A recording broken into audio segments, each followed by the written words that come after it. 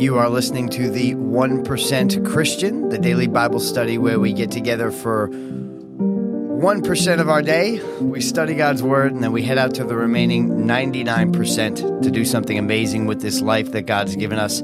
I'm Pastor J.D. Ambrosio with Sound of Heaven Church in Deer Park, New York. I invite you to check us out at soh.church, and while you're there, download our free Sound of Heaven mobile app. There's a digital Bible on there that you can keep in your pocket everywhere that you go, but also an online community. We do polls, we talk, we pray for one another on there, so it's a great way to stay connected. And if you're listening anywhere where you get your podcasts, like, share, subscribe, turn on your notifications so you don't miss anything as we continue through our Gospel of Matthew. I hope you're all having a great day today. We are getting through the Gospel of Matthew, and as promised, we're doing it bit by bit because it's an important chapter in the Bible. It is a chapter that is often, I believe, misrepresented, maybe not purposefully, but for a long time, people have really taken Matthew 24 and all of the language in there and really tried to apply it sometimes to things where it is misapplied. And the reason why I say that is that there are, as we have been studying, there are real historical ramifications or real historical events that we can point to. Okay, so let's just kind of recap how we got here in terms of Matthew 24, because it's important to note, as I've been saying, that we have to read the Bible continuously. And that's why I love what we're doing here, because we're going verse by verse, chapter by chapter, talking about what's happening in that time. And from Matthew 23, right, they're in the temple. They're arguing with the Pharisees. You know, they're going back and forth. They walk away from the temple. Disciples point to the temple, okay? And when they point to the temple, Jesus mentions how not one stone is going to be left unturned, that temple is coming down. And as we've already established, that happened in 70 A.D., just about 40 years from this time. And what we're reading now is what's called the Olivet Discourse, okay? So it starts off with three questions because Jesus says, the temple's coming down, and obviously this kind of startles the disciples. And the disciples say, hey, first of all, when is this going to happen? When is the sign of your coming? And when is the end of the age? Okay, so we define the end of the age. The end of the age is not the end of a planet. It's not the end of all humanity, as it's positioned sometimes. That word is aeon. It's the end of aeon means age. End of a period of time. What period of time are we talking about? It's the old covenant. It's the old promise where God has a covenant with the world through one lineage, one bloodline. And we know if we read the New Testament properly that in this period we're seeing a transition. Jesus is transitioning from a temple type of worship of God to one where we are the temple. Okay, and then Jesus begins to answer the question of, like, when are these things going to happen? And he calls them the birth pains. And he talks about wars and rumors of wars and famines and earthquakes and widespread persecution and false prophets rising up. Okay, a lot of times we're reading the newspaper, we're wanting to point that toward this, but let's just look at the immediate, because Jesus is talking to people and telling them what he says. Make sure you are not deceived, okay? Obviously, he doesn't want us deceived. But imagine if you're sitting there with Jesus in the original audience, and he says, make sure you are not deceived. You look out for these things, and then you live through your whole life, and you die, and then maybe on your deathbed you say, wow, I was waiting for all those things that Jesus said was going to happen, and it didn't happen. Okay, but these things did happen. There were wars. There were famines. We went through this. And again, I can't rehash everything in just an opening. But what I suggest is if you're just listening today or just jumping in for the first time, go back a couple of episodes where we start the Olivet Discourse, and we will break these things down. We then see Jesus say, hey, when you see this stuff, flee.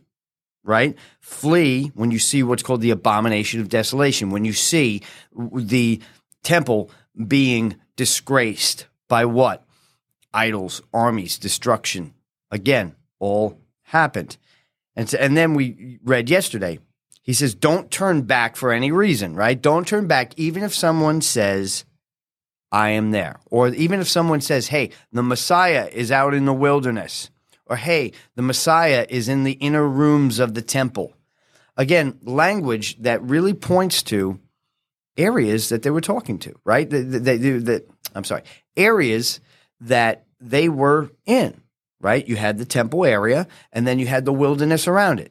What did Jesus warn? When you see these things, flee to the mountains of Judea. I live in New York. It's going to take me a while to get to the mountains of Judea. Okay, I don't know if you're close to the mountains of Judea, but not only you're not just going to run there. You're going to have to get your passport. You're going to get a plane ticket. All this. You catch what I'm saying here. Okay. So now we see, as we do at the end of what was our last teaching, we see Jesus' language shift a little bit, right? He says, as far as the east, basically as far as the east is from the west, and the sun shines in the west, lightning comes from the east. He's giving this language of imagery of events and signs in the sky. He says, so will be the quickness in which this will come. Okay, so it's not that it will be sudden and you never know. How could Jesus say that there was going to be signs and then bam, right? So he's saying, look out for all these things, because if you ignore them, then it's going to come on you quickly. But if you don't ignore them and you see these signs, you're going to be able to take the necessary precautions and flee Judea, to the mountains of Judea. Now, when I say you, again, I know you're going to throw tomatoes at me here. I sound like a broken record here. I just want to hit it home. You is them here. He's talking to them about what's around and going on around them, or will be going on around them. So we see that shift where he's talking about lightning and flashing from the sky. And this is starting to go down the road of sounding almost like Old Testament prophet type. And there's a reason for that. And our sole focus today, because we're going to kind of tee up what we're going to study tomorrow. Tomorrow we're going to talk about the coming in the clouds, okay? I want to set this up here by talking about a language genre. I hit on it a little bit yesterday, and we're going to dive deeper into it today. It is called apocalyptic language. Okay, apocalyptic language. Let's just go to our text for today. Again, we're going to be in Matthew chapter 24, starting with verse 29. We're just going to do 29 and 30 today. And then tomorrow we'll pick it up actually in 30. But this is going to be very helpful for us in terms of understanding a lot, not only or at least identifying what we're reading. Okay, let me just, even before I go into this, it's important to know what you're reading and the literary style. See, the Bible is 66 different books written by 40 authors over the span of 1,600 years. But it's not something where every single aspect of it needs to be taken literally. There are some things like Song of Solomon, right? And Psalms that are songs, that are poems, right? And we have to identify that as such. There are other areas like in the book of Kings where there is real historical things going on. And it's important to read it this way because sometimes the Bible gives you descriptions, right? Like when there's slavery and things like that. And then there's prescriptions. There's, hey, you should do this, right? It's important to be able to differentiate that stuff.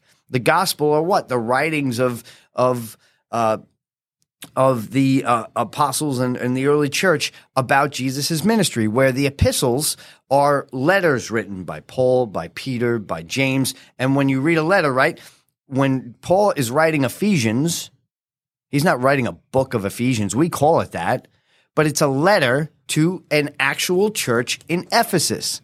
So we got to read it through there, okay? All right, let's get rolling.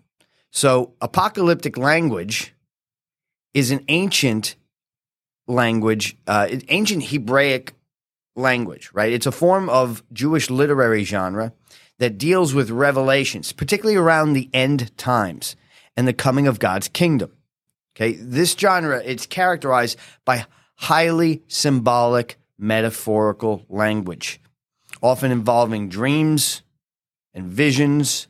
We see it in Jewish literature during the period of about 200 BC to 200 AD. Okay, actually, maybe even you could even say a little bit before that. Where it and we find it in Daniel, we find it in Zechariah.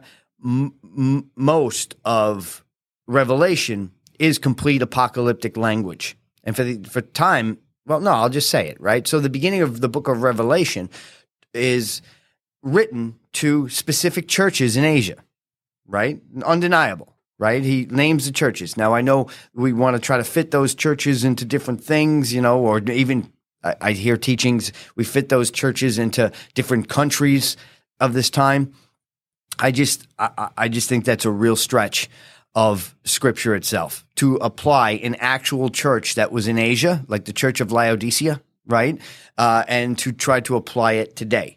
Again, we can pull revelation from it as to what those churches were doing to kind of mess up and say, hey, we're kind of like the Church of Philadelphia right now. We're doing this.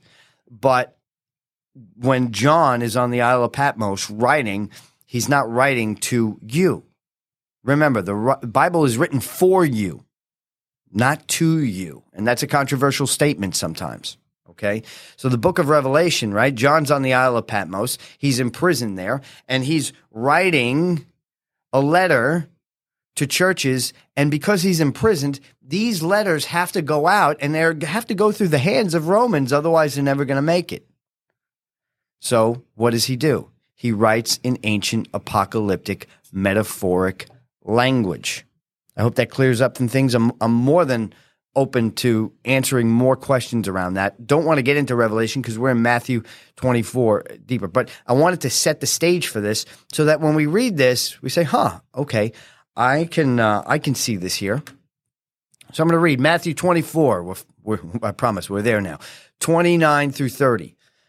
Now, Jesus is talking about, obviously, all the stuff that's going on and how quickly it's going to come. And it says, immediately after the distress of those days, the sun will be darkened, and the moon will not give its light, and the stars will fall from the sky, and heavenly bodies will be shaken.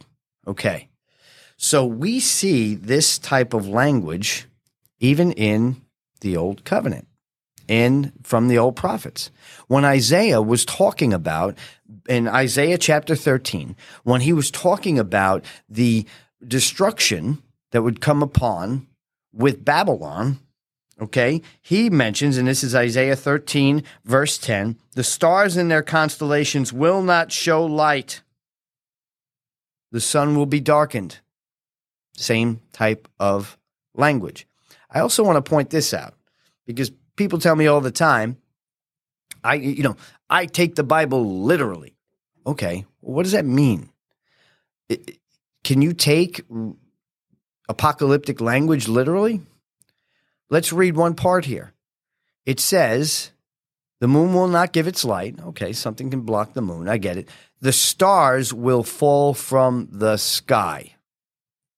The stars will fall from the sky. Now, I meant to look up how much bigger the sun is compared to Earth, but I think probably everybody within the sound of my voice understands that the sun is much, much bigger than the Earth. Okay, and the sun is actually smaller than many of the stars that are in the sky.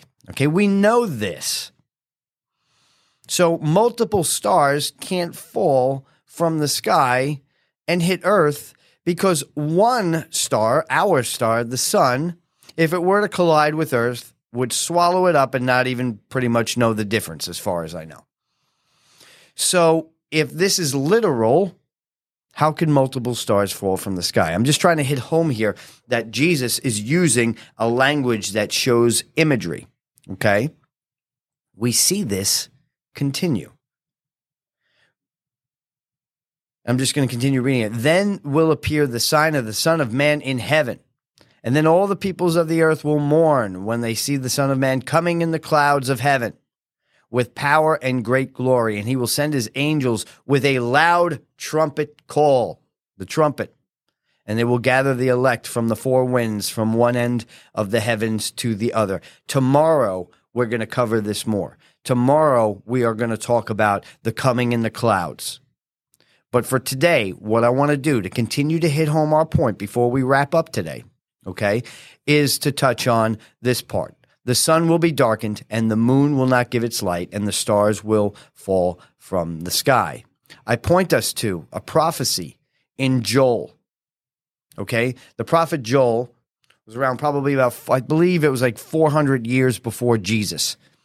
And he prophesies what will happen to Israel in the end times, okay? Let's read. I'm going to read the whole chapter here. Blow the trumpet in Zion. There's that trumpet. Sound the alarm on my holy hill. Let all who live in the land tremble. For the day of the Lord is coming. It is close at hand. A day of darkness and gloom, a day of clouds and blackness, like dawn spreading across the mountains. A large and mighty army comes, such as never was in ancient times, nor ever will be in the ages to come. Before them, fire devours. Behind them, a flame blazes. Before them, the land is like the Garden of Eden. Behind them, the desert waste, and nothing escapes them. So you see what's happening here. Joel is laying out. It says they have appearance of horses. They gallop along cavalry. With a noise like chariots, they leap over the mountaintops. It's like a crackling fire, consuming stubble. Like a mighty army drawn up for battle. At the sight of them, nations in anguish, every face turns pale. They charge like warriors. They scale walls like the soldiers. They all march in line, not swerving from their course. We'll finish it up here. They rush upon the city. They run along the wall. They climb into houses like thieves, like a thief in the night. There you go. They enter through windows. Before them, the earth shakes and the heavens tremble. The sun and moon are darkened and the stars no longer shine. Does this sound familiar? The Lord thunders at the head of his army. His forces are beyond number, and mighty is the army that obeys his command. The day of the Lord is great. It is dreadful. Who can endure it? So Joel lays out this end times prophecy. So when was this going to happen? When is this supposed to happen? Well, I want to fast forward. I know next we're going to go into the book of Acts, but this is where we're going to close, okay? We're going to read in Acts chapter 2, Pentecost. Pentecost is that amazing moment where those who were part of the early church, right? Jesus ascends, right? He goes away from their midst physically, right? He had appeared for some time, but then he goes. He gives them the Great Commission, and he goes. And they're waiting, and they're praying, and they're believing together. And all of a sudden, a mighty rushing wind comes in, and everybody is filled with the Holy Spirit. And that was the fulfillment of the promise that Jesus said. He said, I will send a helper. I must go, but I will send a helper. And that was the moment that the Holy Spirit began to indwell permanently the believer, okay? But what happened? Those who were in the midst that didn't experience that just saw them speaking in different languages, said that they were drunk. And what does Peter say? We're going to read it now. Then Peter stood up with the 11. This is Acts chapter 2, 14 through 21. He stood up with the 11. He raised his voice and addressed the crowd. Fellow Jews, and all of you who are in Jerusalem, let me explain this to you. Listen carefully to what I have to say. These people are not drunk as you suppose. It's only 9 a.m. No, this is what was spoken through the prophet Joel. Hold on a second. He is saying that what they are witnessing right then and there is what the prophet Joel prophesied. Continue. In the last days, God said, I will pour out my spirit on all people. Your sons and daughters will prophesy. Your young men will see visions. Your old men will dream dreams. He talks about the not only prophecy, but for all of you, hey, Paul says women can't speak in church. Well, it says that sons and daughters will prophesy, okay? Even on my servants, both men and women, I will pour out my Spirit in those days, and they will prophesy. Verse 19, and I will show you wonders in the heavens and signs on the earth below, blood and fire and billows of smoke. The sun will be turned into darkness and the moon turned to blood before the coming of the great and glorious day of the Lord, and everyone who calls on the name of the Lord will be saved. Peter is telling everybody, we're not drunk, filled with the Spirit. And this is the fulfillment of the prophecy of Joel. All language that lines up perfectly with what Jesus said would happen as they went toward the end of the age. I hope that makes sense to you today. I hope that makes sense.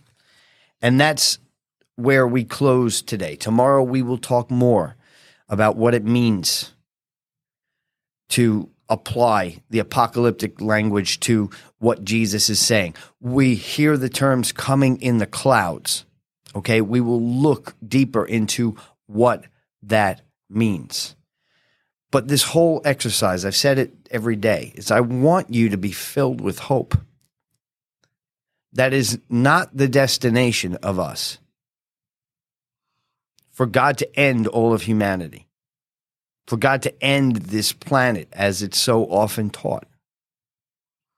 But to help us to realize, first, in that generation, to fully transition from the old covenant to the new covenant, but so that we, and I believe, even based upon the feedback that I'm getting from this study, that some of you are getting it, that we operate in the fullness of the victory that is the new covenant through Jesus Christ. That we don't have to look at the world and say, these things must happen. We don't have to look at the world and say that it's helpless. No. God fulfills his promises. And we are walking in the promise of victory. So tomorrow we're going to talk about some glory. We're going to talk about the coming in the clouds. And then we may get to it tomorrow. We may wait another day. But we're going to talk about a time statement that pretty much is a game changer in the way of eschatology, in the way of studying out the end of the age. But I need you to go into today knowing that your future is not one of destruction. It's one of victory. It's one of a fulfilled promise by Jesus that no weapon formed against you shall prosper. That you are made with a plan and a purpose to impact this generation, not just to watch stuff unfold, but to be a major part of spreading his kingdom on this earth. Amen. I'm Pastor J.D. Ambrosio, Sound of Heaven Church in Deer Park, New York. Check us out, soh.church. You're listening to the 1% Christian. 100 starts with 1. Go out and do something amazing for Christ's sake today. I love you guys. Have an awesome, awesome day.